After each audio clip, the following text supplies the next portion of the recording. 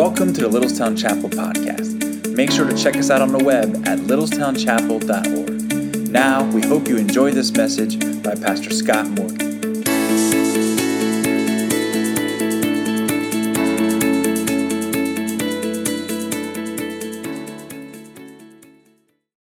Most of us men are notorious when it comes to not stopping and asking for directions. That's kind of a fable. That's just something that we commonly say, that men don't ask directions. Can you imagine this situation? This is a true situation that happened back on September 3rd, 1989. There was a plane, Varig Airlines, it was a 737 that took off from Maraba, Brazil, to fly a 48-minute flight to the north coast of Brazil on the Atlantic Ocean to the town of Belém. And this was just a simple little hop. There were 48 passengers on board, a crew of 6, and it was just a routine flight. And when the pilot was preparing, getting everything set up for takeoff, while the first officer was doing an outside inspection of the plane, he took his computer printout of the flight plan, and as he was reading about the direction to set the horizontal situation indicator, that's the compass involving the compass on the plane and the guiding the direction of the plane where you fly. As he was reading where to set all these instruments, he read that the proper coordinates for the city that they were flying to was 0270. And when he read that, he typed it in, and he typed in 270. He forgot the first zero. And what then happened was the plane took off, they climbed to an altitude of 29,000 feet, and then began heading straight west. You can kind of look at it this way. If you can imagine a compass dial looking like the face of a clock, he should have been heading toward 1 o'clock, north-northeast, but instead he was heading toward 9 o'clock, due west. They flew for about 48 minutes, and they began looking around for the airport, and they were calling the airport. They couldn't reach the airport on the radio. They didn't understand what was wrong. The sun had been setting, and that should have been an indicator. They should not have been flying in the direction of the sunset. And they began noticing these things, and they're looking around. They're even looking for landmarks on the ground, and he can't find the airport. He thinks there must have been a power failure, and all the lights on the airstrip are out. So he's calling, he can't get an answer. He says, I must have overshot the airport. He makes a 180-degree U-turn and begins flying back due east, still in the wrong direction. As they fly along for a while, some of the passengers get antsy and they realize we've been in the air way too long. We should have landed by now. This flight's only 48 minutes long. He orders the flight attendants to give everybody free drinks. And he tells them there's been a power failure at the airport. That's why we can't see what's going on. And as they continue flying along, he sees, a river, a landmark. That must be the Amazon that flows east and west and flows right near where we're going. And he begins heading in what he thinks is an easterly direction, but he actually starts heading south.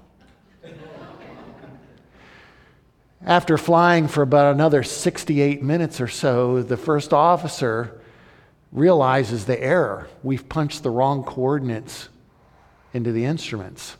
We're heading in the wrong direction. The pilot says, no, we've not made an error. And they keep flying until he realizes that they have made an error. And he begins calculating how much further they can go until they run out of fuel. They're looking for any airport to land at. They don't realize one's only about 100 miles away and they could get to it easily, but he can't see it, can't hail it, doesn't even know how to get to it. Amazingly, he was able to land the plane in the jungle. Now, it tore all the wings off. It twisted the fuselage of the plane, and 13 people were killed. But everybody else survived. They had to live 2 days in the jungle before the rescuers could find them. But it was all because the pilot got lost and wouldn't ask for help. This story, this true tragic story, is a metaphor. And by the way, the pilot lost his license and he's not flying anymore, so don't worry. So did the first officer. But it's a metaphor for a story that I want to read to you today from the Bible. I want to encourage you to think about that it's time to get rescued. Now, you could maybe even say a better title for this message might be, it's time to admit that you're lost and you need somebody to find you and save you. But that's what we're talking about today. And I want to just caution you as we begin that you may be thinking, well, you know, this is really good for somebody who's really bad, or somebody who's really far away from God, or somebody who's really messed up their life. I don't know that I need to hear this. But the truth of the matter is that every person here needs this story. This encounter of Jesus and the man named Zacchaeus is something that you need and I need if we are truly going to experience the life that really satisfies, the life of salvation that God offers to us. We desperately need this. And so I want to invite you to take your Bible, please, and turn to the book of Luke in the New Testament, Luke chapter 19, and we're going to start reading at verse 1. Now, if you'd like to use one of the Bibles from the chair in front of you, it's page 878. And I invite you to follow along there. He, that is Jesus, entered Jericho and was passing through. And behold, there was a man named Zacchaeus, and he was a chief tax collector and was rich. And he was seeking to see who Jesus was, but on account of the crowd, he could not because he was small in stature. So he ran on ahead and climbed up into a sycamore tree to see him, for he was about to pass that way. And when Jesus came to the place, he looked up and said to him, Zacchaeus, hurry and come down, for I must stay at your house today. So he hurried and came down and received him joyfully. And when they saw it, they all grumbled. He has gone in to be the guest of a man who is a sinner. And Zacchaeus stood and said to the Lord, Behold, Lord, half of my goods I give to the poor. And if I have defrauded anyone of anything, I restore it fourfold. And Jesus said to him, Today salvation has come to this house, since he is also a son of Abraham. And then would you read verse 10 with me, please? For the Son of Man came to seek and to save the lost. That little phrase, that little sentence in verse 10, that's like Jesus giving his reason for coming into this world, his reason for being born into our world, his reason for existence. The Son of Man came to seek and to save the lost. That's the theme of this whole story. That's what this story is all about. It shows how Jesus has come to seek and save lost people. And the truth is, every person here is lost, and we desperately need him to rescue us. Now, I know a bunch of you are wondering, when am I going to say, and Zacchaeus was a wee little man, and a wee little man was he, but I promise not to say that. I promise not to say that today, but I just wanted to let you know that. But this story that you remember from Sunday school when you were a kid, it's a fascinating story. We really just want to talk about it today, and then also make a couple very important observations about how this whole business of getting rescued comes about, and why we need to be rescued as well, and why even if you say that you're a Christian, even if you have trusted in Christ and you're born again, you need to be rescued every day. We need to go through that as well, and why this is so very, very important for us. Now, the context of this story is that Jesus has been ministering in northern Israel, the area called Galilee, and he's now coming to Jerusalem. Believe it or not, these events that we read about, Jesus speaking to Zacchaeus, these events are unfolding just a couple days before Palm Sunday. Jesus is going to ride that donkey into Jerusalem, and he's going to chase the money changers out of the temple, and he's going to heal sick people, and he's going to preach, and he's going to debate the religious leaders, and all these things are going to take place. And then Friday that week, he's going to be put on trial, really Thursday night into Friday. He's going to be put on trial. He's going to be condemned, and then they're going to crucify him, and they're going to nail him to that cross, and he's going to die. Going to die for our sins. So all these things are just on the verge of taking place. And here is Jesus. He's just stopping on his journey to Jerusalem. He stops in this town called Jericho. It's a lovely town along the Jordan River. It was very scenic. It was quite a beautiful agricultural location. Lovely gardens, roses galore, all kinds of orchards as well, and forests nearby, and just a lovely place. And it was a beautiful town where people loved to go for vacation, especially the high and mighty folks, the rich and powerful people. They wanted to get out of Jerusalem, particularly during the wintertime, and they wanted to head where it was warmer, and they would go to Jericho. It was about a 17-mile walk, and so it was very, very pleasant to be there. And Jesus is just passing through Jericho. At the end of chapter 18, right before this encounter that Jesus has with Zacchaeus, he meets another man in Jericho who's like the total opposite of Zacchaeus. If Zacchaeus was rich and powerful, Bartimaeus was a man who was blind and a beggar. He had no money. And he is located outside the city at one of the entrances to the city, and he's begging for money. And when he hears that Jesus and his entourage are coming into the town, he calls out. He just says, "Son of David, have mercy on me." Son of David's a name for the Messiah. He claims that Jesus is the Messiah. "Son of David, have mercy on me." And he's thinking maybe Jesus will come over and drop some coins in his cup. But what Jesus does is when he stops, and other people in the crowd are telling Bartimaeus to shut up and not bother Jesus, but Jesus goes up to Bartimaeus and he says, "What do you want?" And he says, "I want to be healed. I want to see." And Jesus heals him and completely restores his sight.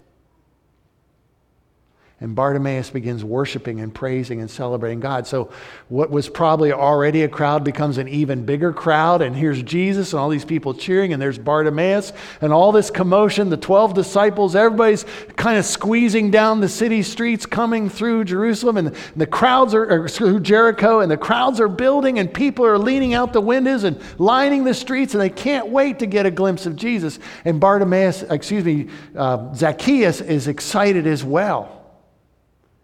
Now, you would think that he would not be so excited because he's a tax collector. Now, I don't know what your opinion is of the Internal Revenue Service.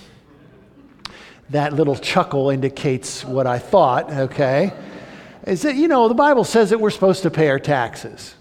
And we all understand that, when our taxes are used appropriately and when we're not wasted and when we're not overcharged, then we get roads and armies and things like that we need. We need the taxes we need to give our taxes so that these services are provided by our government. There's no question, our schools and such as well. But in Zacchaeus' world, the taxes were paid to the Roman government, not to the Israeli government. And the Romans didn't collect the taxes. They hired people like Zacchaeus to collect them. Zacchaeus was a collaborator, somebody who worked with the Romans, who worked against the oppressive enemy government that was controlling and dominating the people of Israel. And so there's Zacchaeus. He's one of the insiders of Israel, and he's getting the Jewish people to pay the taxes to the Romans. And you can just imagine how the Jewish people were upset about that. Why in the world are you helping the Romans? What's wrong with you? I thought you were a good patriotic Jewish boy. What are you doing? And on top of all that, the Romans said, "We'll give you a franchise. You can collect the taxes in this area. And the way you make money doing this is we don't pay you a salary. You collect this amount of taxes and you can add your own fees on top of your collection fees. You can put that on top. You can charge whatever you want. And we'll provide the muscle to make sure the people pay for it." and give you that. And so in this story, it says that Zacchaeus was a chief tax collector, which means he was not just a tax collector, but he was in charge of that whole district. He was like the IRS commissioner for that entire area. So he's got lots of tax collectors reporting to him, and he's getting a cut of their money, and they're getting rich off the people they're collecting the taxes from. So when Luke gives this story about Jesus meeting Zacchaeus, he says Zacchaeus was a chief tax collector, and he's very rich. He's rich. Well, how did he get rich? He was cheating people, defrauding them of money, charging more than he should have. And he's become very rich. One other thing about Zacchaeus, and this is just an interesting thing, and it's because it's an important detail, explains what's going on. He's a short guy. He's vertically challenged. And so if he's going to see Jesus, you can imagine that nobody's going to be polite and let Zacchaeus move to the front of the line and see the parade as it goes by. He's got to take matters in his own hands. And I could just imagine Zacchaeus running, as the story says. He's probably huffing and puffing. He probably hasn't been working out at the gym. And he's running down the street and he sees this tree and he climbs up into the tree. Now, a sycamore tree is a fig tree. It's the kind of fruit it produces, but it's also like a low-standing oak tree. So it's got a sturdy trunk, and it has a lot of branches that are low to the ground, and those branches are basically kind of parallel to the ground. So as you climb up into the sycamore tree, it's like climbing a ladder, so to speak. And even a short guy like Zacchaeus is able to climb up into the tree. And as he climbs up higher and higher into the tree, he's getting an ideal vantage point to be able to see Jesus come down the street with the crowds. Maybe he'll even see Bartimaeus, the blind man that got healed. And Zacchaeus is excited. I get to see Jesus. I want to see who he is. I want to hear what he's done. I've heard about him. I want to see him. Maybe he's even climbing up into the tree high enough that Jesus would not be able to see him, trying to hide there behind the foliage. Because maybe Jesus doesn't like tax collectors either. Zacchaeus doesn't know. What I want you to notice here as we begin wading through this story and seeing the truth unfold here, I want you to notice that when it comes to being rescued, Jesus takes the initiative. Yes, Zacchaeus wants to see Jesus, but it's Jesus who takes the initiative. Notice what happens in verse 5. When Jesus came to the place where Zacchaeus was in that tree, he looked up and said to him, "Zacchaeus, hurry and come down, for I must stay at your house today." You know, I like inviting people over for meals. You do too. We enjoy hanging out and doing things like that. But I've never had somebody saying, "Oh, by the way, I'm coming over to your house, Dan and Emily. What are we having for dinner today?" And Dan just got big. He was starting to fall asleep and his eyes just got really big like that. Okay. Kidding. And you know, there's something that's kind of rude about that. There's something that's kind of brazen. What are you doing, Jesus? And yet Jesus says, "I must come to your house today. I must have dinner with you." Why must he do this? Was he hungry and that was the only place that had food? No, this is the plan. This is the plan that the Father, the Son, and the Holy Spirit, the Trinity, the triune God, had planned this out before. And the plan is being worked. And here's Jesus at this place, at this time, looking up at a tree and talking to a short little chief tax collector who's very rich and nobody likes Zacchaeus. And he says, "Zacchaeus, you better get down out of that tree as fast as you can because I'm coming to your house for dinner today. I must do this." Jesus is taking the initiative. Yes, Zacchaeus was seeking Jesus, but Jesus was seeking Zacchaeus. We often talk about people that haven't yet met the Lord, and maybe they've got a desire to know about God. Maybe they have a fear of the future and they want it resolved. Maybe they have a hunger and a thirst, whatever it is, to really have a relationship with God. And they start coming to church. Maybe they read spiritual books. Maybe they tune in the radio and they can hear a recording of like Billy Graham or somebody else, and they're starting to ask questions. Maybe they do research online and they're looking. We say that person is a seeker. And praise the Lord for people that seek to know the Lord. But the truth is, Jesus is seeking you. He's looking for you. He wants to save you. Years ago, I was driving over to York. I'd left Hanover. I was driving over to York. I had an appointment over there. And as I was going along, I started to get this discomfort in my chest. And, being the man that I am, I said, I got a discomfort in my chest. I wonder if I should go to the hospital. No. I wonder if I should call the doctor. No. I wonder if I should tell Dawn. No. And I just kept driving, but I was worried. I wondered what it was. What is it? It was just kind of that discomfort right there. What is this? I'm in my early 40s. This should be nothing. What is this? And as I was driving along, I remember thinking this: I'm not going to go to the hospital, but I might be meeting Jesus today. And I just thought, Lord, if this is it, and I don't know where this thought came from because I had never thought it before. I'm serious. I remember driving along there.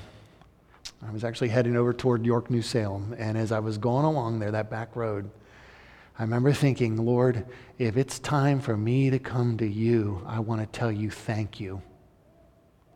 Because I would never have sought you by myself. You came and got me. Honestly, I had never put all that together and thought about it that way. It was just like something that popped in my head, and I just thought about it. Got a tear in my eye, just kind of kept driving along. I thought, this is it. And if I meet you, I want you to know I'm thankful because you came and you rescued me. You sought me. And I want to thank you for that.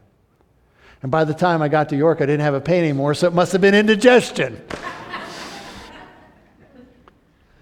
But I've always remembered, I don't remember what I ate, but I always remember that the Lord reminded me that He had sought me first.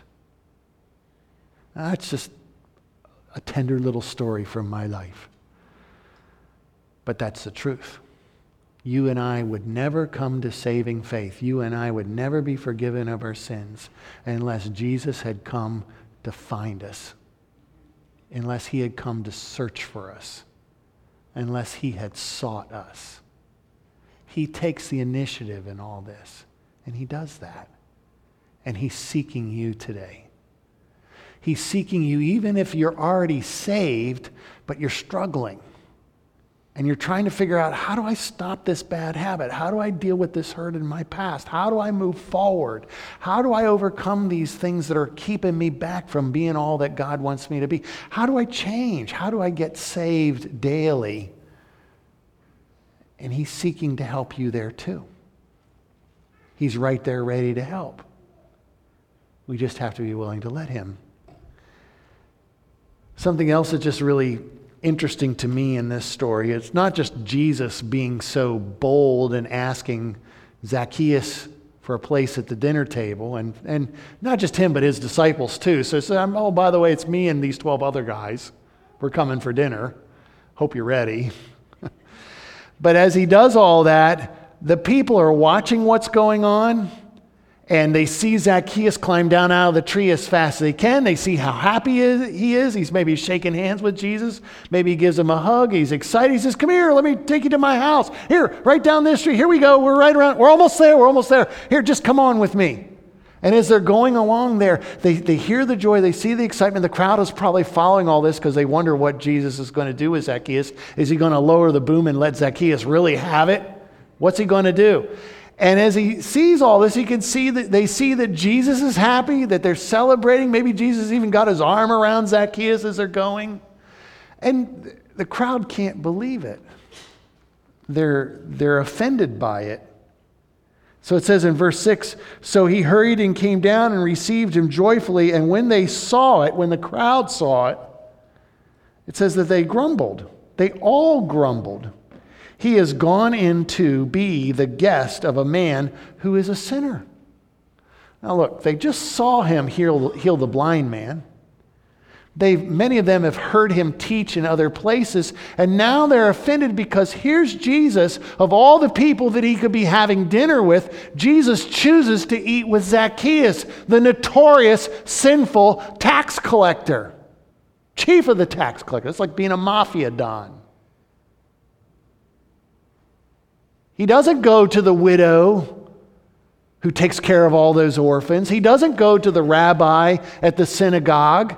He doesn't go to the mayor or the city council. He doesn't go to the business leaders. He doesn't go to the principal at the school. He doesn't go to any of the other people that we would tend to honor and expect Jesus to visit and socialize with. The good people, the nice people, the powerful people, the up-and-comers, the religious people. He doesn't go with it. He goes with this notorious sinner, Zacchaeus. And they're offended.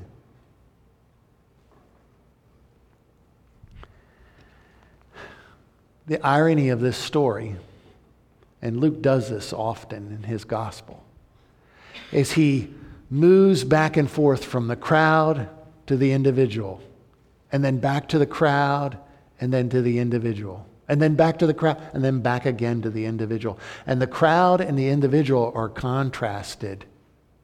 They're compared. And in this story, you see this contrast going back and forth between the crowd who's offended that Jesus is visiting with Zacchaeus and ministering to Zacchaeus and sharing the gospel, the good news with Zacchaeus and befriending him. They're offended by that. And here's Zacchaeus, the sinner, the lost man. And he's delighted and excited and he's welcoming Jesus. You know, who's the lost person in this story? That's what Luke's trying to get across here by this contrast. Who's the lost person in this story? It's not just Zacchaeus. It's that whole crowd. It's all the people we just mentioned a minute ago. The widow, the rabbi, the mayor, the businessman, the educator, the general. All the people, everyone in that town, everyone there is lost. They're all sinners. And they all need Jesus to rescue them. But they don't see it. Why is Jesus wasting his time with this notorious sinner? He should be with us, the good and right and nice people. But Jesus didn't come for people who were well and thought they were healthy. He came for the sick and the dying. And Zacchaeus is kind of getting an idea that he's not so rich as he thinks, and he's not so powerful as he thinks, and he's not so life is good as he thinks. You can imagine that as Jesus and the disciples show up at Zacchaeus' house, Zacchaeus has his servants start preparing dinner. They've got to straighten up the house. They've got to start cooking the meal. They've got to start getting all this stuff ready. And you can just imagine, maybe they're sitting outside. Maybe they're in a patio. Maybe they're inside the house. Whatever it is, there they are. And Jesus and Zacchaeus are just talking. Maybe he offers them something to drink. Maybe they've got some hors d'oeuvres to nibble on. But there they are. They're talking. They're visiting. They're getting to know each other. And Zacchaeus, who just wanted to see who Jesus is, he gets to have a face-to-face conversation with him. And you can just imagine what Jesus wants to talk about. So, Zacchaeus, do you know what I'm all about? Do you know what I'm doing? Do you know what I've been doing? What's your place in all this? Who are you? Did you know that no matter what you've done, there's a place for you at God's table? But are you willing to trust and follow me? Will you do that, Zacchaeus? And the answer to that is this, and you can just imagine after that long conversation and dinner and all the discussion, all the questions Zacchaeus would have, all the things that Jesus would share. In verse 8 it says, Zacchaeus stood up and he said to the Lord, and I think he's saying it to everybody that's standing there, and watching, the folks that are at the windows looking in, the other guests at the table, the disciples who are there. He publicly declares this, "Behold, Lord, I want you to see this. Look, I'm serious about this, Lord. Half of my goods I give to the poor. And if I've defrauded anyone, if I've cheated anyone of anything, I restore it fourfold." Now, here's a change in this man's life. Because Zacchaeus was used to taking, and all of a sudden he becomes a giver. And he says, "I'm going to take half of my wealth, and I'm going to take this wealth, and I'm going to give it to provide for people who are poor. I'm going to help them, provide for them. They can get medical care, they can get food, they can get some education. They can have what they need because I'm going to give this. I'm going to personally subsidize this with half of my wealth. And on top of that, to show that I'm really serious about wanting to follow you, Jesus, not only am I giving away my wealth, but if I've cheated anybody," and the original language there, the grammar, the setup is this. It's not if, like I'm not sure I have. I'm not really sure I've cheated anybody. He's not like a lawyer or, some defender or, accountant trying to equivocate somehow, making an excuse, rationalize. No, he's saying literally, since I've cheated some people, since I have done this, since I've done this, I'm going to restore back to them fourfold. Now, the thing is, the rabbis had taught that, if you're going to make restitution, you should give what you took and plus maybe 2 times as much if you really want to be generous, show you mean business, really want to reconcile. But Zacchaeus goes beyond that and he says, "No, I'll give 4 times as much. If I've taken $1 from you, I'll give you $4. If I took $100 or $1,000 from you, I'll give you $400 or $4,000. I will make it right with you." You can imagine everybody that he's cheated. You can imagine everybody that he's defrauded. You can imagine how well they would feel towards Zacchaeus after they got that settlement. "I want you to know I was wrong to steal this. And I deprived you of this money and I used it for my own good. And I'm giving it back to you. And by the way, look at all this interest that you've accumulated. I'm giving it back to you." What we see here is not only Jesus seeking out the lost person, but that sinner choosing to receive that salvation. And you see the change it's brought about in his life. He pays it back fourfold. No one can deny that Zacchaeus was a sinner. You could maybe question had he genuinely become a follower of Christ, and yet here is conclusive proof that the change has taken place. See, this whole dynamic between the crowd and Zacchaeus and who's really lost and who's a sinner, we struggle with this because we tend to point the finger and say, that guy, that crook over there, yeah, he really needs salvation, but I'm okay, thank you. I'm all right, thank you. And yet I really appreciate something that Brene Brown, who's a sociologist at the University of Houston, Texas, and she gave a TED Talk, a short public lecture recently, actually just a few years ago. And in that lecture, she was talking about the power of being vulnerable, the power that comes to you when you're willing to admit your weaknesses.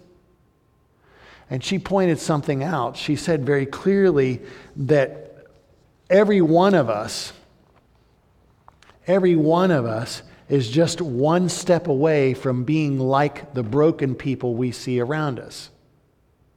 We're just one step away. And she says it this way: we are those people. I am those people. The truth is, we are the others. Most of us are one paycheck, one divorce, one drug-addicted child, one mental health diagnosis, one serious illness, one sexual assault, one drinking binge, one night of unprotected sex, or one affair away from being one of those people, the people we don't trust, the ones we pity, the ones we don't let our children play with, the ones bad things happen to, the ones we don't want to live next door to. I'm just one step away from that. See, you and I, we can put up these structures. I have Christian Friends and internet filters, and I have safeguards and all these things, and that keeps me from falling into those kinds of problems like those other people. Or, I've got enough self-discipline that I don't do that. I have friends that hold me accountable, or I just have the moral constitution, moral fiber that I don't give into those kinds of things. But the truth of the matter is the same hunger and thirst and lust and desire for those sinful kinds of things, they're there in me, and they're there in you. And the same kind of disasters and calamities that were described, the things that are outside of our control that can just happen, whether it's a catastrophic hurricane or earthquake, or a major physical problem, a life-altering medical calamity, a divorce, the choices our children make, our parents make. We have no control over those things. And they can happen to us. And we can be one of those people just like that. You see, I'm lost. So are you. I say that not to offend you in any way. I don't mean it to be presumptuous. I once was having a Bible study at the Carroll County Detention Center, and I said a statement like that, and I had inmates there look at me, and they were highly offended that I said that they were lost. I apologized because maybe it was disrespectful, but I also chuckled under my breath. I said, "Who's wearing the orange jumpsuit?" We're all lost. We all desperately need to be rescued. Zacchaeus understood that, and he took the salvation that Jesus offered him, and his life was changed. One of the beautiful things in this story that we don't really notice on the surface, but if we just dig a little deeper underneath the surface, we see that yes, Zacchaeus gets saved by Jesus, so he doesn't suffer God's judgment anymore. He gets to become a member of God's family, and so this is all really great. But I want you to notice that there's a salvation that's going on in the present day. See, Zacchaeus not only had his past, his sinful record expunged, but there's a transformation going on right now as this story is unfolding. You see him renouncing his greed, renouncing his oppression, renouncing the exploitation that he made his wealth by. And instead of engaging in those sinful practices, he chooses instead to become a benefactor, helping people who are poor. And he begins making restitution to the people that he's cheated. There's been a salvation, a transformation in his present life today. You and I need to be saved each and every day from the lust and the greed and the thirst and the appetites and the cravings that we have that want to ensnare us and trap us.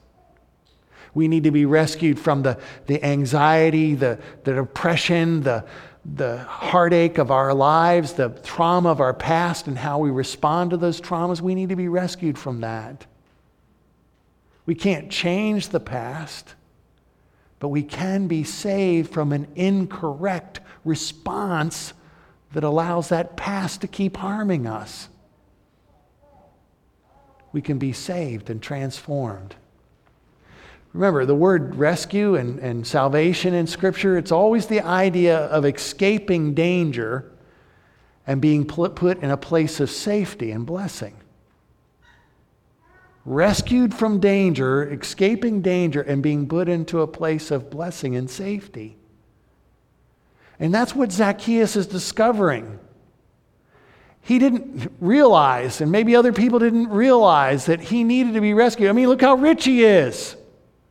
He was on a missions trip one time, and a gentleman just kind of shook his head and said, I'm not really sure why we're here, because these people, they don't need salvation. And all he could look at was their boats and the fact that they had four-wheelers and they lived in heated houses and they had indoor plumbing and cars and trucks and all this kind of stuff. He says, they don't need salvation.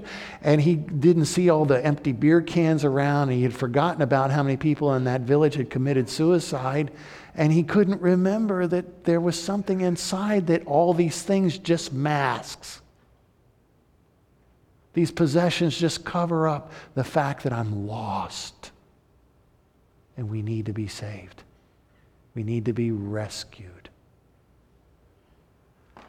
The truth is, all of us are lost, and we need to be rescued. When Jesus is saying that salvation has come to this house, and then carries it a step further and says that he himself is the Son of Man, a title for the Messiah that Jesus used for himself. The Son of Man has come to seek and to save the lost. Jesus is saying, this is why I'm here. And this story of me rescuing Zacchaeus is an example of this. This is what I can do for anybody, no matter how sinful they are, no matter how lost and broken they are. I can come to the rescue. I can bring them into my family. I can help them escape danger and bring them to a place of safety. The truth is, Jesus is saying in this story, the lost are found when Jesus rescues them. That's what this is about. If you're lost today, Jesus can rescue you. If you need to be found, Jesus can find you and save you. And he will rescue you when you trust in him. The thing that's so remarkable to me, too, that as I think about this story, is not just how beautiful the story is and how Zacchaeus gets a new start and he gets saved and all of this. This is really powerful and beautiful and wonderful. But what I was saying earlier of what's about to happen next. That when Jesus leaves Jericho, he's going to journey to Bethany and visit with Mary and Martha and Lazarus, his dear friends. And then he's going to get on that donkey on Palm Sunday and ride into Jerusalem. And all the events of Holy Week are going to take place until Jesus is finally nailed to the cross. And as he's hanging on that cross, nails through his hands and nails through his feet, a crown of thorn on his head, as he's hanging there in agony, he is suffering and dying there. And some people are going to start talking to him. So the religious leaders are standing below the cross where Jesus, his naked body hanging there dying, and they taunt him and they say, if you really are the Messiah, save yourself and come down from the cross. But Jesus doesn't do that. And then the Roman guards that are watching all this unfold, they begin taunting and mocking Jesus as well. Save yourself if you really are the Son of God. But he doesn't do that. Even one of the thieves that was hanging on the cross next to him, he turns to Jesus and gasps and says, if you really are the Son of God, save us and yourself. And Jesus doesn't do that. Jesus doesn't save himself. Jesus won't save himself. In fact, bear with me, I don't think Jesus can save himself in that situation. If he's going to save you and he's going to save me. It's his love that's holding him on that cross. He'd have to quit loving you and quit loving me to come down off that cross. But he doesn't do that because he has come to rescue the lost. He is seeking for them and he's giving his life for them. For Zacchaeus, for Bartimaeus, for that whole crowd. Even for the enemies that were taunting him. Jesus was giving his life to rescue them. What will you do with that? Will you trust him like Zacchaeus did? Or will you get angry and think that you're not a sinner like the crowd? Will you cry out and ask for forgiveness like the other thief on the cross did? He doesn't deserve this. I deserve what I'm suffering. But he doesn't. Lord, remember me when you enter your kingdom. Today, Jesus said, you'll be with me in paradise. Who will you be like? Are you lost? Or are you fine? And the truth is, everybody here is lost, but not everyone admits it. That's called denial. I don't need to be rescued. And yet we desperately need to be rescued today. Stop trying to save yourself. You can't. Cry out to Jesus and he will save you.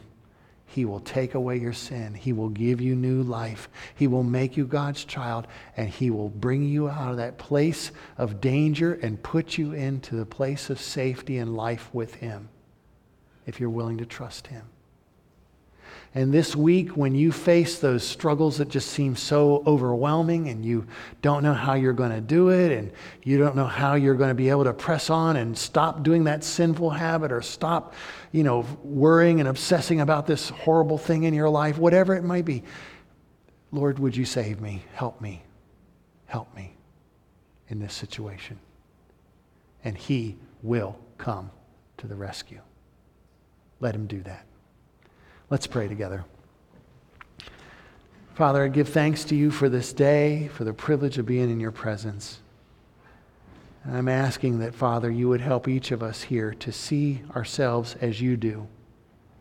We are loved, but we are lost. We are valued, but here we are. We're trapped. We're caught in our sins. We're covered with shame and guilt. We're helpless, powerless to change our lives. I ask that, Father, you would help us, please, to cry out to you and let you save us. Thank you, Jesus, for not saving yourself so that we could be saved today.